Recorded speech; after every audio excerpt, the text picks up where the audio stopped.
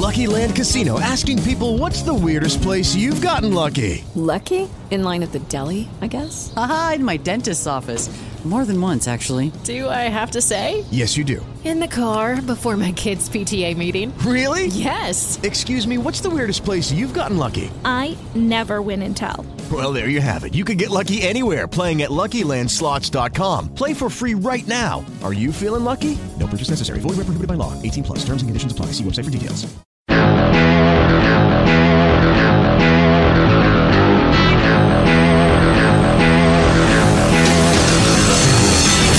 Hello and welcome to the Gridiron Show, and coming up we're going to be talking about, could the Los Angeles Chargers be becoming, that's weird, the London Chargers, and we'll also talk about the big storylines from Week 9, the Pats lose their O, the Packers lose their dignity, and who is in and out of the MVP race. This is the Gridiron Show.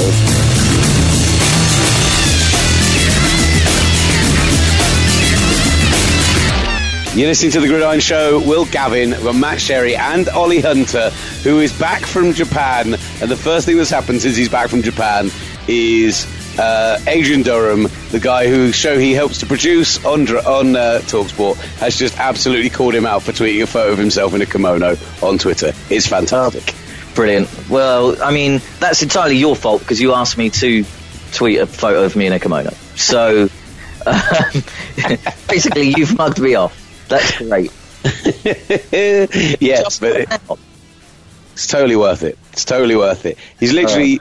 You tweeted back in play after 2.5 weeks in Japan and it's freezing, and he's tweeted, England lost the final while you're away, mate. Oh, and you tweeted a picture of yourself in a kimono. Thumbs up. Brilliant. Oh, well. Absolutely. I love working for him. It's great. How are you, Shezza? Yeah, good, man. Just got a poorly 2-year-old in the house at the moment, but other than that, all good. It was the Gridiron Party this past weekend, and I met not one, not two, but 3 men from Hartlepool. Really? Who were NFL fans. They were all together. They'd come to the game together.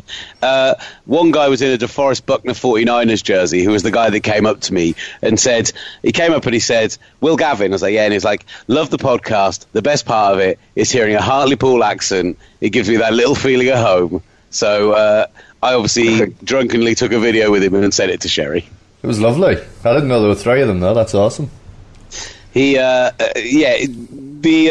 just reminded me, he said poorly as well. That's why. There was something else about him coming over that I was going to say that really made me chuckle. But yeah, there was a nice Hartlepool contingent, even though you couldn't be there, buddy. Yeah, absolutely. It's a shame I couldn't, to be honest.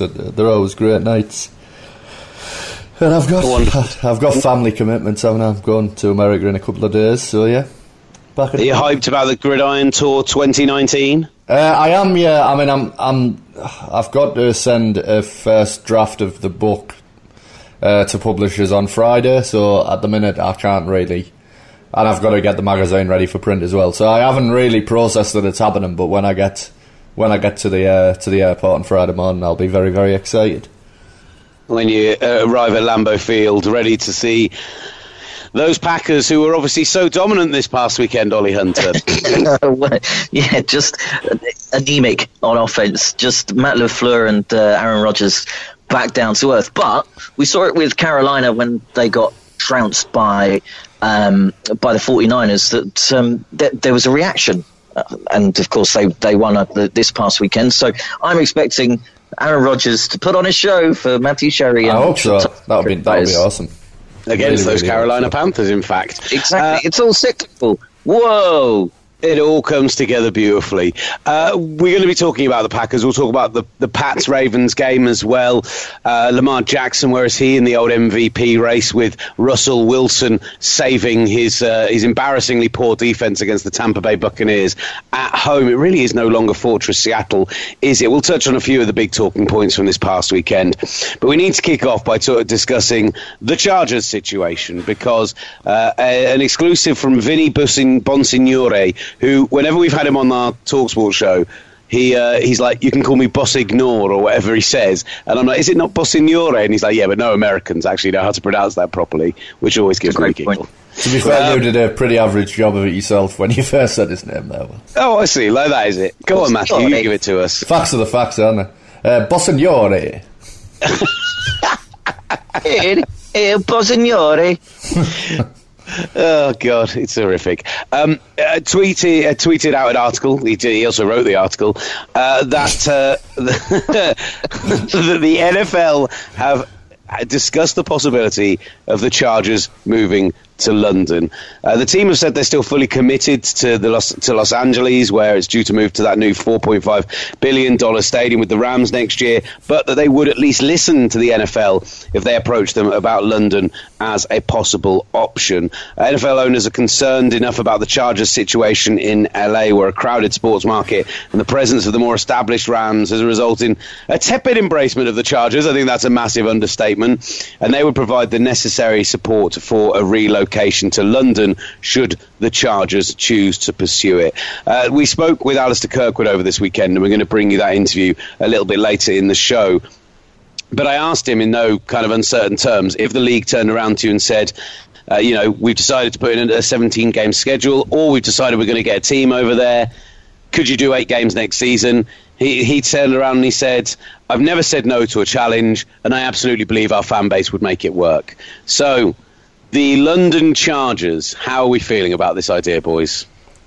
Yeah, positive for me. I mean, I'm still not wholly convinced that there will be a team here. I think it's on a knife edge at the moment, In the magazine last month, they did a big piece on it and spoke to Christopher Halpin, who heads up International now and also is touted as a potential future commissioner. And, the impression I get is that they are very much pivoting back and forth between the possibility of having a 17th week and that bringing extra games to London and other markets and the team, which has always outwardly been the ambition. And similarly, when I spoke to Clark Hunt, he spoke about the possibility of just more games and how there was a feeling in the league office that maybe that was the way to go, but also then expanded on this grand vision of how you could have a whole division in Europe down the line and things like that. So I think that is the debate inside the NFL offices at the moment. But it might be forced upon them because this Chargers situation is untenable in LA. I mean, it just is. It was ludicrous that they relocated there in the first place. They'd spent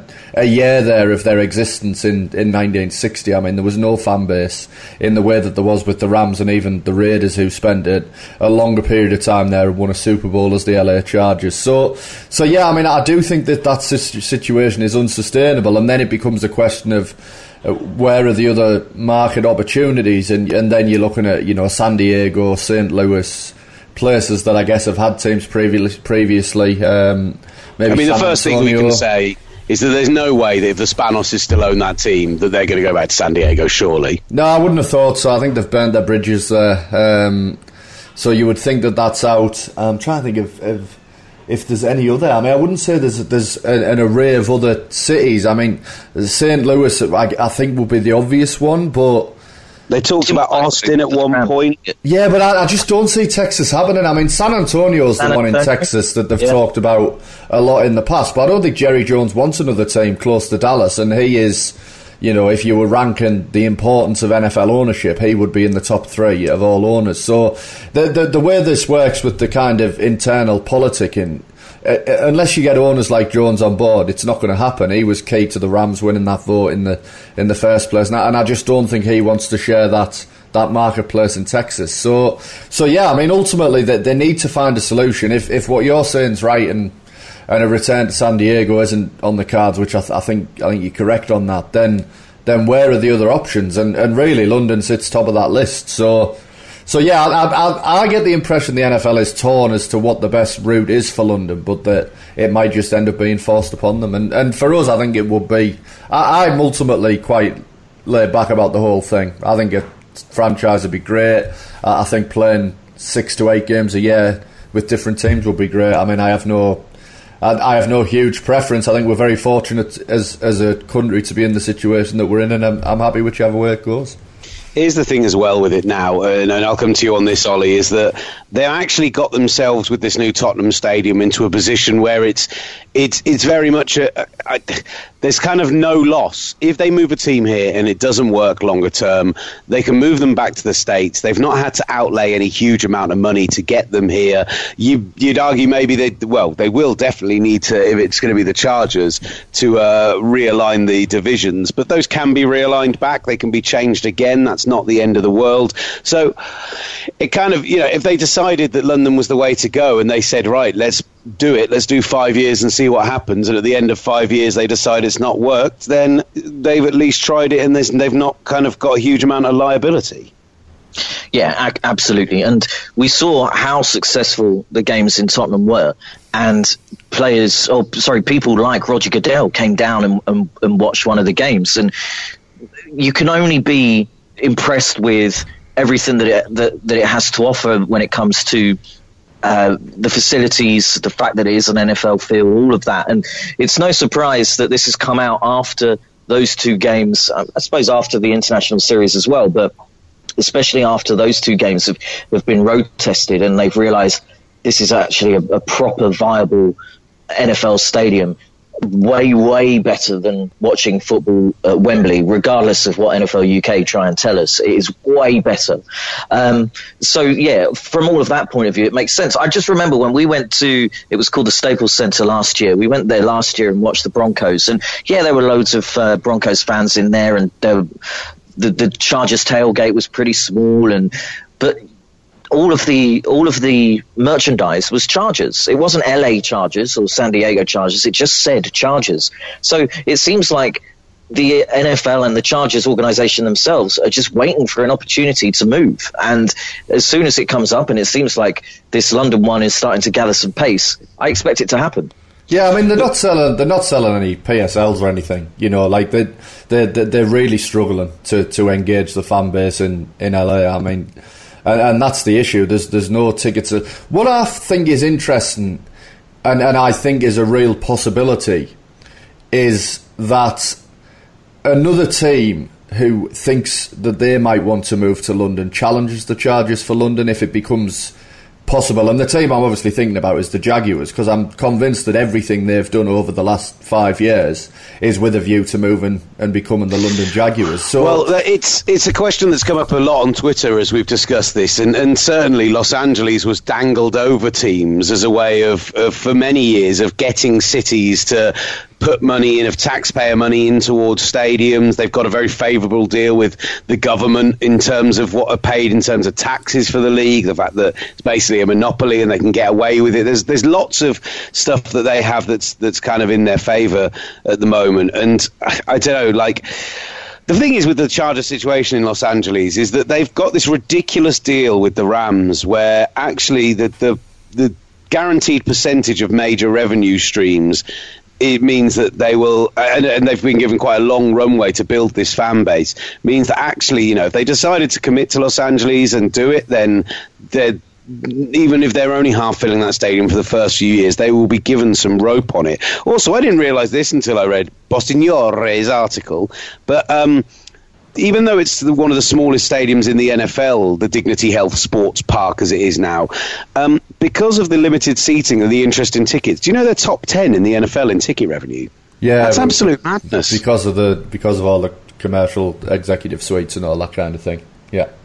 So it's pretty incredible that they can get to that point. So I don't think they're they're completely tenuous in LA, but I'm with you. I don't think it's a massively tenable situation. A lot of the other questions that have come in have been about, the usual stuff with the fan bases and everything. I think we've gone over that 1,000,001 times, but I still believe that if you go and watch a team 8 times a season and you base them at the Tottenham Stadium for the majority of their games, if not all of their games, so that it's a smaller number of tickets you have to sell, that people will start to be won over because they'll want to see the team they're seeing regularly. You might have supported, whoever, the Jets for the last 15 years, although if you're the Jets, you'll probably jump over quite quickly. But how many times have you seen them in New York? How many times have you been to see them live? If you get a season ticket, in one season, you'll probably see this team more than you've ever seen your team in 15, 20 years, 30 years of being a fan on their own home ground. So I think there will be people who will switch allegiances. I was just going to say, the divisional thing's quite interesting to me because one of the suggestions in the article was moving the Texans to the west and the Chargers to the south. That obviously keeps them in with the Jags, with the Colts and with the Titans, all of whom are not difficult travel to get over here. And actually, it then means the AFC West would have no West Coast teams. It would be like the AFC West Central, because now you've got Vegas as well. Vegas, Kansas City, Denver and Houston actually makes sense as a cluster. So there's a lot of things that people have gone, yeah, well, it wouldn't work because you'd have to realign this. It wouldn't work because of this fan base. That I think, do it. See if it works. And I think it will.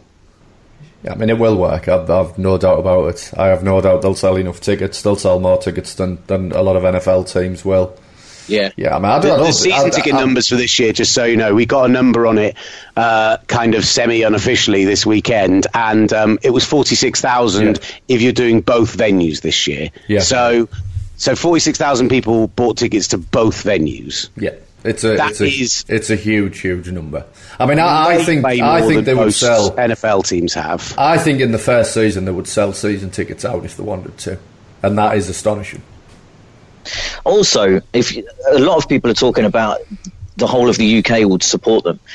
When I went to the Spurs games, and I don't know what it was like with the Wembley games, but I should think it's pretty similar.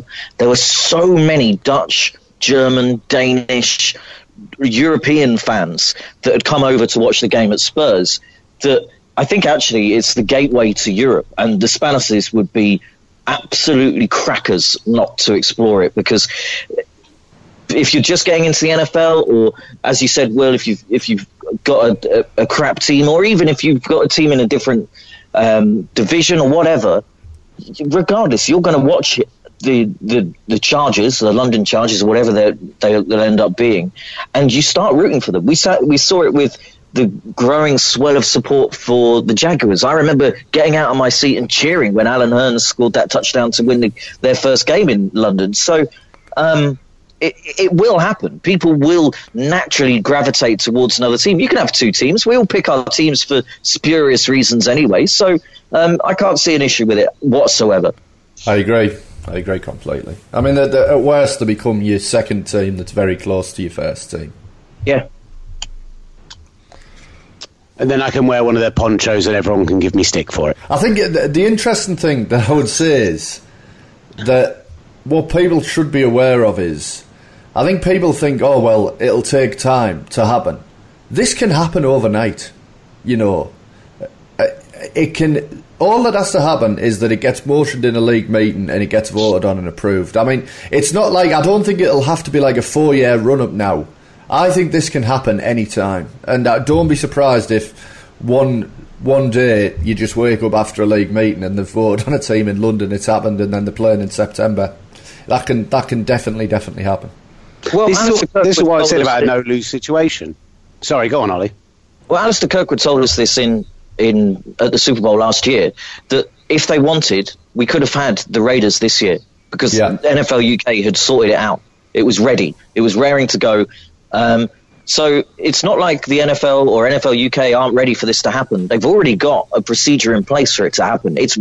All you have to do is say the magic words, snap the fingers, and then bang, it could happen. I mean, if you were to say the Chargers are here, the London Chargers next season, what percentage do you think it will be? At the moment, I'm a solid 65-35 that it won't happen, but that 35% is getting bigger. I think that what you said there about the Raiders thing is really key, because Ollie's not exaggerating there when he's telling that story. This isn't like Alistair said to us in an interview, we could have done it if they'd wanted us to. The NFL literally came to NFL UK and said, show us how you'd make it happen. They put together a workable proposal which the NFL signed off on, and then the Raiders decided for football reasons that they weren't going to be the first team to do it. But those football reasons are things that are essentially, when you're throwing it into a season like that, when it was quite short notice, kind of the scheduling, etc., they kind of didn't want to be the guinea pig team. I think if you're moving permanently, particularly for a team like the Chargers, who it's not it's going to be a huge monetary boon for them, and it's going to potentially give them a new home, then you take the rough with the smooth of the first season while you're learning what it takes to be a London team, because there's a long-term reasoning for it. Instead of, we're doing it for 1 year, it might make us less competitive, and then we're going to Vegas anyway. Yeah, absolutely. I mean, and it does fit in a lot of ways. You know, Philip Rivers is getting old as well, so you're looking at potentially, because there's no way Philip Rivers is moving to London, based on the fact that he hasn't even moved to LA. But he's got 9 kids. Yeah, and I just see a situation where the new era begins. You know, a team building around a new quarterback, and it comes over to London. I mean, I think a lot of the pieces fit. Is there anything else that needs to be covered in terms of, because there are obviously, again, the same old questions that we get about, how it's going to work from a tax perspective, all that other stuff. I feel like we've covered that off enough occasions in the past that we kind of don't need to do it again. So, shall we hear from Alistair Kirkwood, and then we'll chat about some of the action from this weekend? Absolutely. Beautiful, right. We caught up with him at our commentary point at Wembley ahead of the game.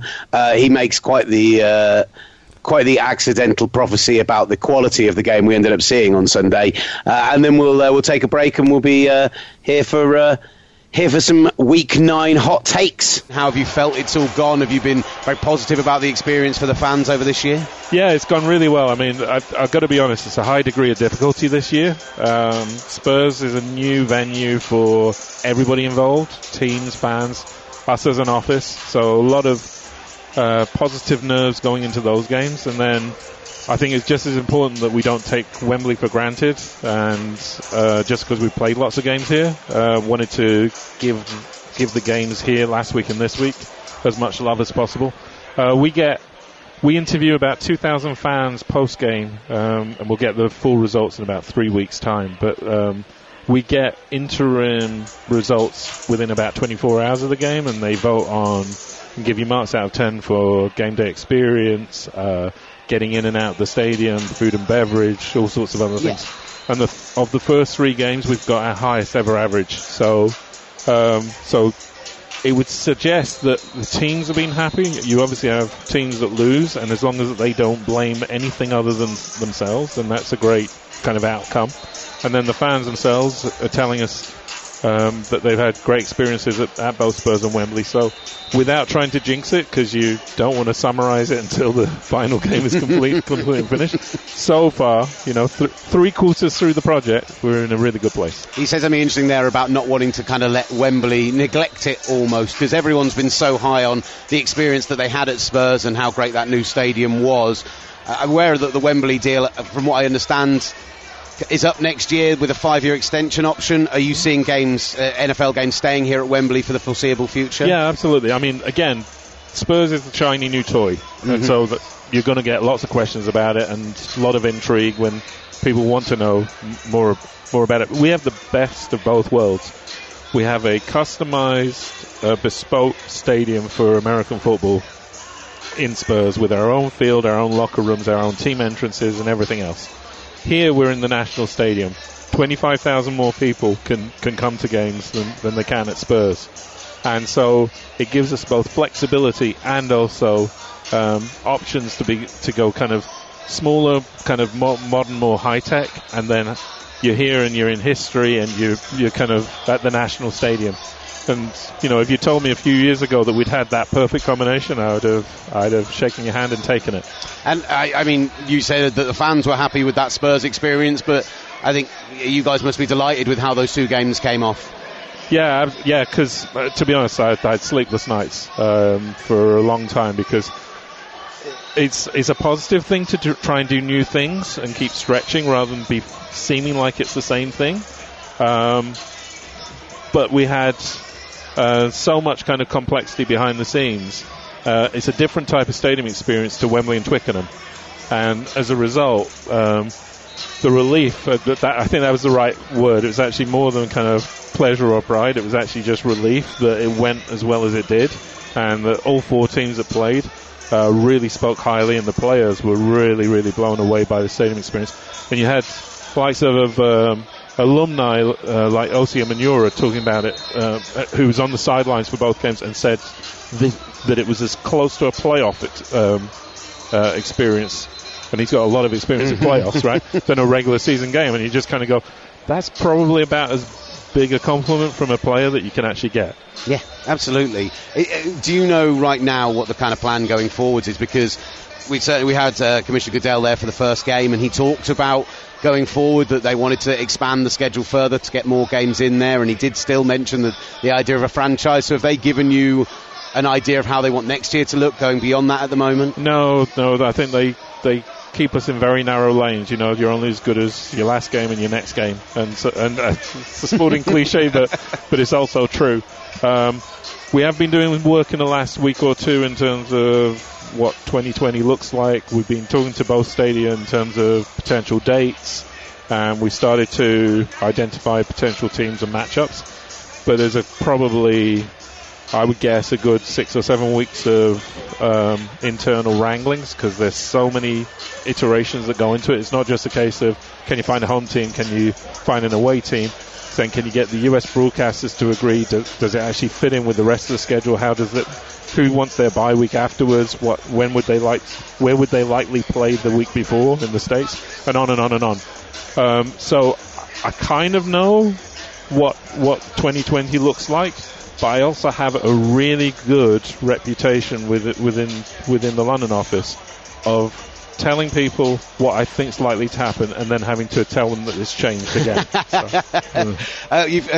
There's been a bit of a change at those NFL offices, with Christopher Halpin coming in the last year or so in place of Mark Waller, who obviously was a big part of the games coming here in the first place and growing. What's his approach been to the whole idea? Because obviously we've got this collective bargaining agreement coming up. We get asked constantly by people whether or not franchise could be over here. How are they feeling in the league office about the expansion here in the UK I think they're feeling really, well, first of all, really good about the London experience. I think Chris is slightly different insofar as his role is EVP of Growth and Strategy. So he's basically, his main day job is to be heavily involved in everything to do with the domestic game, including what the future looks like.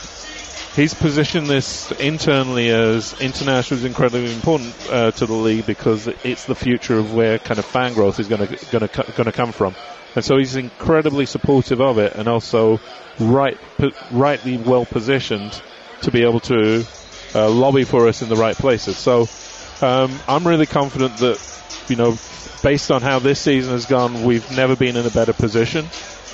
Who knows what the future will be, but we've got all the right levels of support.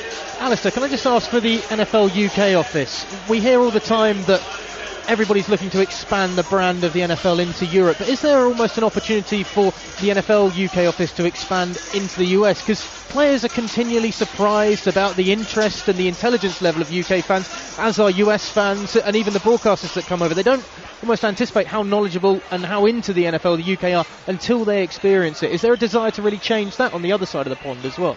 Yeah, I mean, it's a slow burner to a certain extent, because you've got to do it through credibility. I had this series of games, still 2 or 3 alumni that came in and were saying things like, publicly were saying, oh, they cheer only when field goals are being scored, and some of them even know the rules. So you kind of know that, to be fair to them, they don't live and breathe it, and maybe that's only the first or the second experience that they've had. And all you can keep doing, first of all, is do as many things as possible. Secondly, I think the growth that we've had in terms of British and international players has shifted the football community completely, right? The likes of Jakob Johnson, as a German player, going on to the 53, admittedly got injured, and Bill Belichick talking him up so much. The fact that we've had a couple of players drafted that have never played the sport before. Christian Wade having an unbelievable preseason. There were guys behind the scenes, British players like Christian Scott Williamson for the Steelers, where the Steelers were really talking him up, and unfortunately he just got an injury in pre-season. Otherwise this could have been his breakthrough year. More of those kind of things keep challenging people's, perceptions from, how they've grown up, thinking that we just see this as a novelty. So I believe that if we continue to do more and more of these things, also things like the academy that we run in with Barnet and Southgate College, more of those kind of levels of successes, we're chipping away. We're making a lot more progress. The fact that we actually have 4 games a year now, from a visibility perspective, we actually probably punch above our weight. And doesn't work on the radio, but if you can see my weight, that's a substantial punch. If we had a point where, because there's a conversation about 18-game seasons or 17-game seasons with a neutral site game, if they turned around to you and said, this off-season or the next off-season, right, we want to make it 8 games from now on, do you think that there is a position here with the fan base and with the UK office where we could do that, not at a drop of a hat, but could make it happen? I will let you into a secret. Over the last however many years we've been doing this, I have never said no to any opportunity. So every single time they've said, can we go to multiple games, can we do back-to-backs, can we do this, can we do that? My starting point is yes, because I actually believe in our fan base. I believe that the sport is amongst the best sports around, and that whatever is thrown to us as an opportunity, we'll all embrace. Maybe I'm a little bit too kind of optimistic about that, but so far the fan base has proven that out, and have never let us down, no matter what we've actually experienced. And if you look at it, it's not like we always have the best and most attractive games, and it's a crapshoot as to whether the previous year you're predicting what could be a great game and what couldn't be. Today's game is a truly must-win game for both, and you can feel the energy and the level of anxiety and stress with both teams. We haven't always had that for every single game, to be honest, but come through thick and thin. Our fan base kind of supports it and just loves the sport in general. Well, wonderful, Alistair. We really appreciate you taking the time out to speak with us, and we look forward to announcements in the not too distant future and finding out what's going to be happening next season, and fingers crossed it's all very positive, and we're talking about expansion. Appreciate it, and let's hope for a great game today, because I'm talking it up in my own mind that this is close to a playoff game, because this could decide who wins the division, and law of averages, this will probably be a blowout for one team or the other, just because I've talked it up so much. Alistair Kirkwood speaking with us at Wembley this past weekend. Some fascinating stuff there. Let us know what you think about the Chargers. We have done a poll about whether or not you'd buy a season ticket. As always, there's some overwhelming negativity, and then other people shooting down the points and yada yada yada. I think if it happens, like Sherry says, I expect it to sell out, and we'll have to wait and see at the moment, but I'd be stunned if it didn't. Let's turn our attention to this past weekend then, and it's probably only one place to start. It's Sunday Night Football. The Baltimore Ravens ended up with what it looked like in the end a comfortable victory over the New England Patriots, thanks to the late turnover and the late touchdowns, but the fact is that from drive one, they managed to move the ball on this Patriots defense. It was only thanks to the muffed punt that the game seemed to turn. And yes, you then got a period where the Patriots were dominant for a period of time. But overall, you have to say the Ravens were good for the victory. It brings into question what it means for the rest of the season. So, Sherry, let's start off with the Patriots. Did we see some potentially fatal flaws come January exposed by this Baltimore side? I mean, the inside of their run defense, the inside run defense has been an issue. I don't think it was a huge issue after the opening drives, but certainly at the start of the game. The most interesting stat for me from a Patriots perspective defensively is that after the first 3 drives, the Patriots allowed 4.3 points per play, which is exactly what they've allowed all season. Now that factors into what we were saying privately, Will, when the game was on, which is that Teddy Bruschi tweeted that kind of defence, it takes you some time to just get adjusted to the speed of it. And I think that happened. They got in a big hole early, battled back out of it quite impressively, and then you get the dreadful fumble by Julian Edelman. That there is a 10 to 14 point swing in the game. You go from the Patriots taking control of the game and being ahead in the start of the third quarter to being behind, and then from that point they were again fighting an uphill battle, and it was just a bridge too far. Ultimately, you need to get ahead against that Ravens team. If you were scripting a plan to beat them, that what New England did in that game was basically everything that you wouldn't want to do. You need to get Jackson in a situation where they can't use the running game as much, and you force him into throwing situations. I mean, I think he completed one decent pass all night, and that's where, when we come on to the MVP discussion later, I have a slight issue with him being rated by some people ahead of guys like Russell Wilson and Deshaun Watson. I thought it was a great plan by Greg Roman. But from a Patriots perspective, I'm very laissez-faire about it. ultimately it reminded me a lot of the Titans game last season, which was they had a late season bye last year and they got absolutely blown out by the Titans on the road. This wasn't like that in the sense that I thought the Patriots were competitive and Ravens are a much better team than that Titans team was. But they're an old team, and old teams having late season byes are going to have performances like this. Now, they've got a really tough schedule on the other side of the bye where I think we'll learn a lot more about them. But for me, I'm not that concerned about it. I think that if they played them again 2 weeks from now, they'd be a lot better because they've seen the offence in person. The Ravens were coming off a bye. That's John Harbaugh, who I've always considered one of the best 2 or 3 coaches in football. 8-2 off a bye. So it was a tall order when you look at it. On the road, Sunday Night Football in Baltimore, passionate crowd, an offence that is so different to anything that you'll ever see. And yeah, I mean, and the game turns on some critical mistakes. I mean, I think there were 4 drives that the Patriots extended for the Ravens with penalties. It was just very un-Patriot-like, and I think for all the reasons I've just said, and for all those reasons, I'm genuinely not remotely concerned. I think Bill Belichick, as much as he would love to go 19-0, he'll secretly be quite happy. It gives him an opportunity to get back into the players and refocus them, because I do think there was a little bit of overconfidence, certainly on that defence. So yeah, I think in the long run it potentially helps them more than it hurts them. I do think that a lot of valid points there, and I think you're absolutely right on most of it. And it, classic Patriots, that they're going to get to see one of the teams that could have been a real threat to them in January now. So they get that film on Jackson, they get that experience, and Belichick can now prepare for him fully come January if they do end up facing them.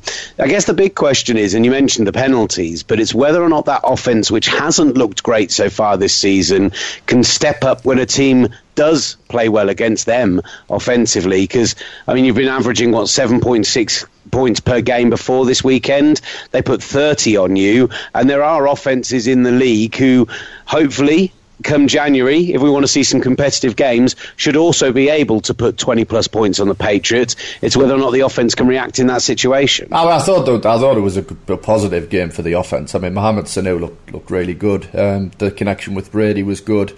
The offensive line was bad for the first 2 drives, but then dramatically improved. They've got one more game until they get the starting left tackle back, and you can't say enough about what a difference Isaiah Wynn could make. He looked really good. I mean, he's only played 2 or 3 NFL games, but he looked outstanding in those games. And Keel Harry was inactive. They're going to get him back as well. I think there were some really good signs for the offence. I loved the way they went to the no-huddle. It looked really effective. And, I'm not overly concerned because I think Brady's playing really well. I mean, I thought Brady was great the other night. I mean, he threw what looks a bad interception, but it was essentially a punt. I mean, and it was 3rd and long. It was bad by the receiver not to touch the defensive back, which would have downed the ball at the 3 or 4 yard line. So yeah, I'm not overly concerned about that for the moment. I mean, you need to see some signs of improvement once Wynn's back, but I think you will.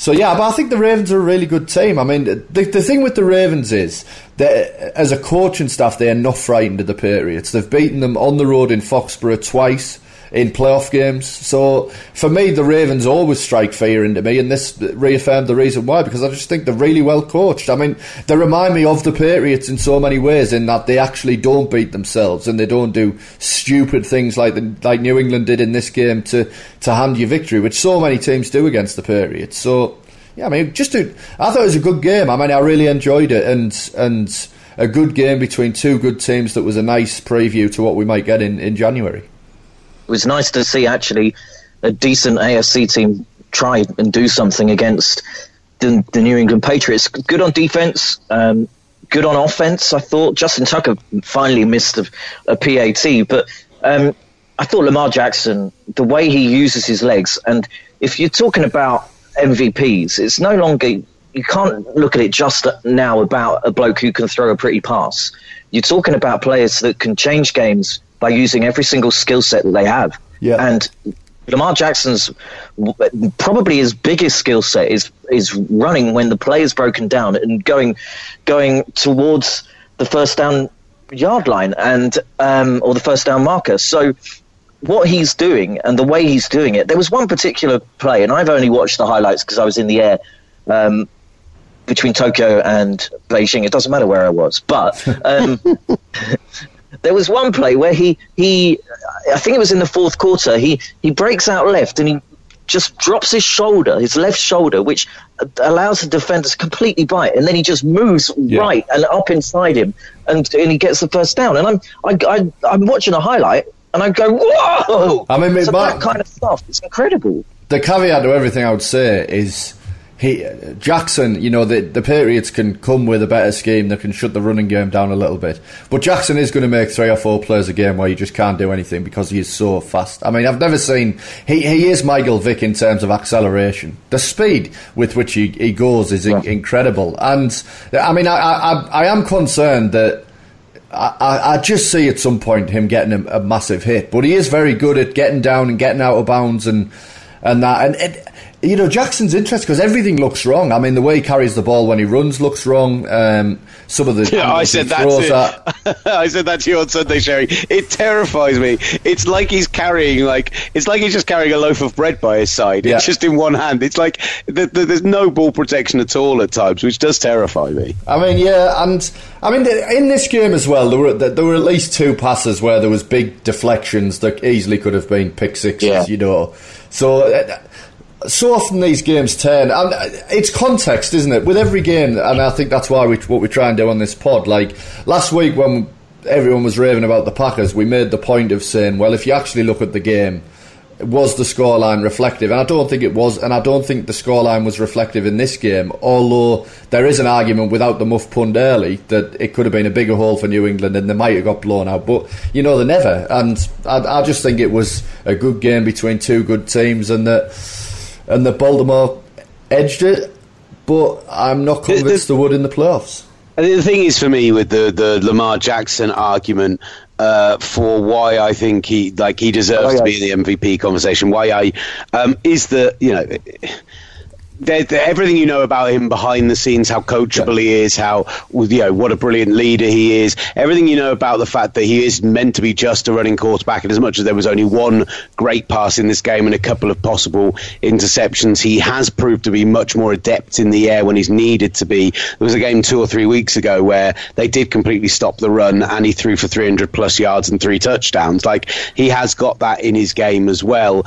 And the fact is, he's the youngest quarterback to beat Belichick since 2004. First time that a first or second year quarterback has beaten Belichick, possibly ever, but certainly in the last 40 or 50 tries, something ridiculous. Yeah, it's something ridiculous like that. So he definitely did himself no end of good in the MVP conversation. However, there are a couple of other names worth discussing on that front. One of them because he did his particular MVP ballot the dirty this past weekend, and one because he very much improved his conversation. Let's start off with the negatives, because I'm aware that Ollie Hunter didn't talk for very much during that Baltimore Patriots chat. The Green Bay Packers go to Los Angeles, where the Chargers have not been particularly impressive at home. The number of Packers fans in the stadium made it like a Packers home game. And yet Joey Bosa and Melvin Ingram absolutely dominated the Packers up front, just shut them down on offense and end up winning 26-11. It was a come-to-earth game, as you called it earlier, Ollie. Yeah, massively chastening. They couldn't get anything going at all in that first half. It reminded me a bit of England playing in the World Cup final. Everything they tried, they just weren't at the races in any way. Were you in Japan, Ollie? I was in Japan for the World Cup, Rugby World Cup. What? Yeah, I don't know whether you knew about that. Also, about Sherry's writing a book. No, but nothing went right. It was, and for people like Matt Sherry and myself, actually, who sort of saw this kind of game coming. Yeah, you've never been that convinced, have you? Especially from a fan's perspective. Not at all, because I think the defense kind of it went along at the beginning of the season because of a good performance against a terrible Bears offense, and then a couple of other good performances right at the start where teams are just finding their offense, really. And then they've been massively found out on defense. I don't think Mike Pettin is the right guy. And then on offense, there was a bit where the Packers had kind of, you'd thought, there's a bit of chemistry here. But come up against a good pass rush and a good defense like the Chargers, and a banged up offensive line. I know on the last pod you guys said that, or the last but one, you guys said that Bulaga and Bakhtiari. Yeah, but Bakhtiari's great. I'm not a fan of Bulaga. It was interesting to see them put the two best guys on that side and really go after him. Yeah.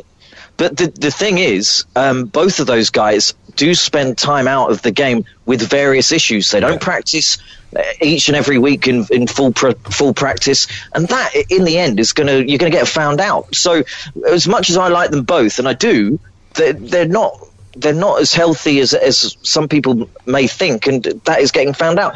Green Bay got found out. That's exactly what happened. They got found out on the road where they should have won, and that just shows that they're not a bona fide playoff team for me. They might make it into the playoffs, but I don't think they can win any games in there. Yeah, I think they're in a lot of trouble. I mean, they're off. For me, the big worry is a defense that I really thought was going to be very good this year, and certainly over that, we look back at week 1 against the Bears and that the first couple of weeks, and it looked like they were going to be a defense-led team. But I think they've given up 400 yards of offense in each of the last 4 or 5 games. I mean, that is absolutely awful, isn't it? So yeah. I mean, I've never been hugely convinced by the offense. I mean, I thought that the way the Chargers attacked the protection schemes reminded me a little bit of the way the Patriots did it to the Jets, and Green Bay just didn't have an answer. They lined Ingram and Bosa up all over the place, often on the same side, and Green Bay just didn't have a plan to answer it in the first place, and never looked like finding a counter move to it as well. And that's the worry with LaFleur, isn't it? That. And all young coaches, I guess, even Sean McVay in the Super Bowl last year, is they can put together a good game plan, but can they adjust in game? And I think a lot of these young, inexperienced coaches just can't do it. And yeah, I think there are some. I wasn't surprised. I mean, maybe I was that it was so bad against the Chargers, but I mean, I've said now for 4 weeks I've thought this has been coming, and I wouldn't be massively surprised if the Panthers do the same thing to them this week. Especially with Christian McCaffrey, who Green Bay have a habit of, against elite running backs, of giving up a lot of yards. So that it's happened over the last 3 or 4 seasons where one running back will just absolutely destroy them, and it could be McCaffrey this week. Yeah. The fact is, in their division, though, they did get a little bit of a help with the fact that the Minnesota Vikings went down to a rather impressive Matt Moore performance, it's fair to say, in losing in Kansas City. It's a huge, huge win for Kansas, considering that they'd already lost. Stop calling them Kansas, man. It's every week. I don't care. Do you know how close it is to the border? It's not acceptable, man. Do you know, it's literally like you could walk from Missouri to Kansas in about 10 minutes. State? No. All right. Kansas City. Get over it. The fact they'd already lost 2 at home as well, the fact that they were going up against a really good defense without Patrick Mahomes, the fact they've got to go on the road for a few weeks on the bounce now, really, really big for them. I don't think, and we've got a few teams in the AFC between the Chiefs, the Bills, the Ravens, the Texans. I mean, maybe the Ravens, if they go undefeated, that's the only team I could see actually challenging. But the Patriots realistically have to drop 2 of their remaining games, and I'm not seeing where those are. But for their race for a bye and for their race for the division, a huge win for them. That was terrific. I don't know what that was. A huge disappointment for the Vikings as well. I'm close to getting back off the Vikings train because they do this too often. I mean, there is just no excuse. You think they've lost to the Chiefs and think, oh, well, you can lose on the road at Arrowhead, but there's no excuse for losing to a team as banged up as the Chiefs are. I mean, they're down a starting left tackle, a MVP quarterback for a start. The Vikings' defence is meant to be their strong point, and I think their secondary is massively exploitable. I mean, I consider it a great defence just because it's Mike Zimmer and what we've seen historically. But teams are throwing on them quite effectively at will now, week to week. But for me, PFF thing I sent you about the Matt Moore, through these last 2 games, has the best pressurised passer rating in the NFL, the best deep passer rating in the NFL, the 4th best play-action passer rating in the NFL. Those aren't stats that you should be putting up when you consider you've played the Vikings. No, I mean, Matt Moore, though, is is one of my all-time NFL heroes and has been for a number of years. This is true.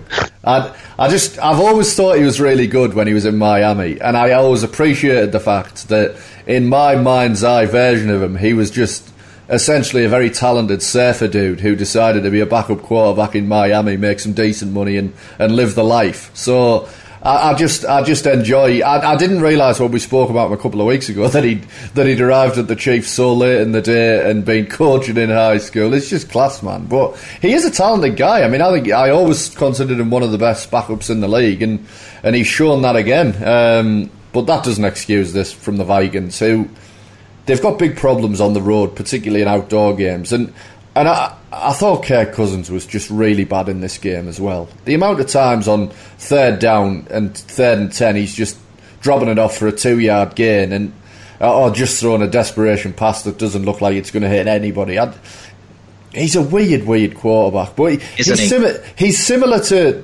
I put him and Derek Carr always in the same category. If the running game works, it's like watching a different offense. But if it doesn't, and in this game, it didn't as a product of some weird Vikings play calling. I mean, they didn't use Dalvin Cook enough, but it's just a bad game for the Vikings, and one that might cost them a division title. I mean, you know, you've already got a loss to Green Bay. You're going to play the Packers at home, so just say you win that, it's going to come down to, you know, games against other teams, common opponents. And for Green Bay to have won in Arrowhead the week before, I just think it's a massive loss for the Vikings. And that Vikings team needs home field advantage in playoff games. So, yeah, big defeat. And then the guy who really helped his MVP race, the last one we probably need to talk about from at the weekend, is the Seattle Seahawks. They managed to keep some pace with the 49ers, who they face on Monday Night Football in San Francisco next week. What a game that's set up to be. I was going to come on and go, oh, look, the 49ers are the only undefeated team, but I forgot we've already had our bye week and the Patriots haven't yet. So we need to get to 9-0 before you get braggadocious about it. Look, here's the thing. It was a great game between the Seahawks and Bucks, probably the best game of the day, but 378 yards, 5 touchdowns, a fourth game-winning drive of the season, a 27th of the year, and having to do it after Jason Myers missed a field goal, which would have already given him a game-winning drive late on. Just unbelievable from Russell Wilson. He's just a king, isn't he? He's best quarterback in the NFL right now, and I'm not sure it's overly close. I mean, he's just absolutely spectacular. He looks so good. Like, it's so nice. It reminds me of when Brady in 2007, when you get a great quarterback who's been in the league for a number of years, and you can just watch how easy the game looks to them in terms of the way they're reading things. I mean, you know, in Deshaun Watson and to a lesser extent Lamar Jackson, we're seeing what Russell Wilson was X number of years ago. Now you still see those plays from Wilson, but so much of the rest of it is just dropping back, passing. I mean, his deep ball is just, it's a sight to behold time and time again.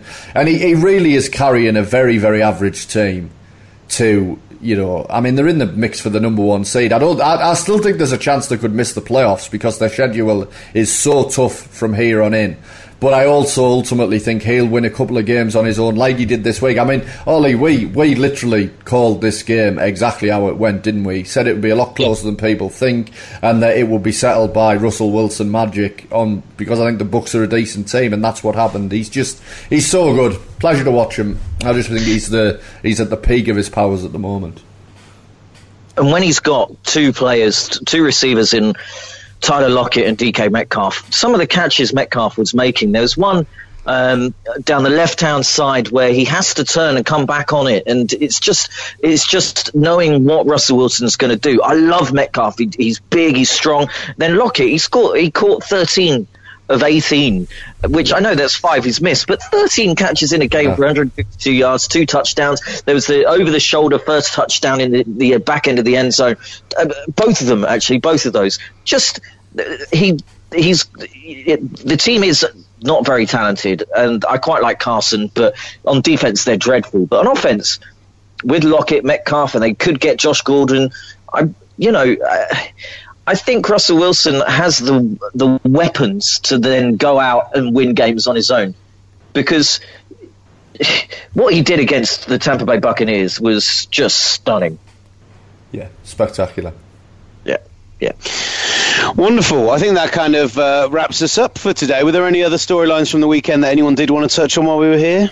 Just that it was great to see Miami win, and I think Deshaun Watson. Oh yeah, well. how did we not talk about the number one pick? Yeah. I mean, we could talk about the game in London because Deshaun Watson was brilliant, and do you know what? It was a real treat actually getting to see him live after we went all the way to bleeding Houston to go and see him, and didn't actually get to watch him in person. But the yeah, all in all, it was great to get to watch him live. He was fantastic, but it was a seriously banged up Jacksonville performance, and one where they got real desperate late on, and so ended up giving up, was it 4 turnovers in the fourth quarter after Minshew had been a really kind of safe and solid quarterback up until that point. And I mean, even though he didn't manage to move the offense all day, and yes, they had the missed field goal, which was a mess, and yes, they had the missed fourth down conversion, which was a problem. The fact of the matter is that they're until that fourth quarter, he probably still was in the driver's seat to have the job after the bye week. They've probably got a very good excuse to put Nick Foles in now. Yeah, I think so. But I mean, yeah, it's going to be an interesting one. I would build around Minshew still. I mean, I wouldn't put this loss down to him, and he's got enough credit in the bank. But I think they will go to Foles. Yeah, wonderful stuff. Right, good, fantastic. Well, we're recording 2 100 podcasts today, Sherry, but are we saving one for next week while you're on the road? No, we'll do them both. Get them both out this week. We'll do another one next week. I'm on the road, but it doesn't mean I can't record a podcast. Just right, anything. You recorded them on the road, buddy. Yeah, that's true. When I could, I did. Wonderful. Well, in which case, thank you very much for listening. At UK Gridiron on Twitter, on Instagram, at Gridiron on Twitter. You can find Ollie and Sherry and myself there as well. Ollie, any final thoughts? No final thoughts. I'm going to spend the day in sweatpants and eating crisps. Sweatpants. Ollie said he could come over to record the podcast, and I literally was like, I don't want to get out my pants, so don't worry about it. We'll just do it later. I'd have still come over. I mean, who cares? You'd have come over if I was sat here but ass naked, having not had a shower for 4 days though, Sherry. So, we're not those kind of men. We have respect for ourselves and each other. Thank you for listening. This has been the Gridiron Show. It was a weird ending. Hello, you're listening to the Horse Ramble Daily, where we'll be covering all of your horse needs. And there's more. Every day during the Cheltenham Festival, Betway are giving you the chance to win £50,000 in the free-to-play 4-to-win game. Head to betway.com to play now. Up next, more horses. Horse, horse, horse. Horse, horse, horse. Horse, horse, horse. Full terms apply. 18 plus only. BeGambleAware.org. Step into the world of power, loyalty, and luck. I'm gonna make him an offer he can't refuse. With family, cannolis, and spins mean everything. Now, you wanna get mixed up in the family business. Introducing The Godfather at ChumbaCasino.com. Test your luck in the shadowy world of The Godfather slot. Someday, I will call upon you to do a service for me. Play The Godfather, now at ChumbaCasino.com. Welcome to the family. VGW Group. No purchase necessary. Void where prohibited by law. See terms and conditions. 18 plus.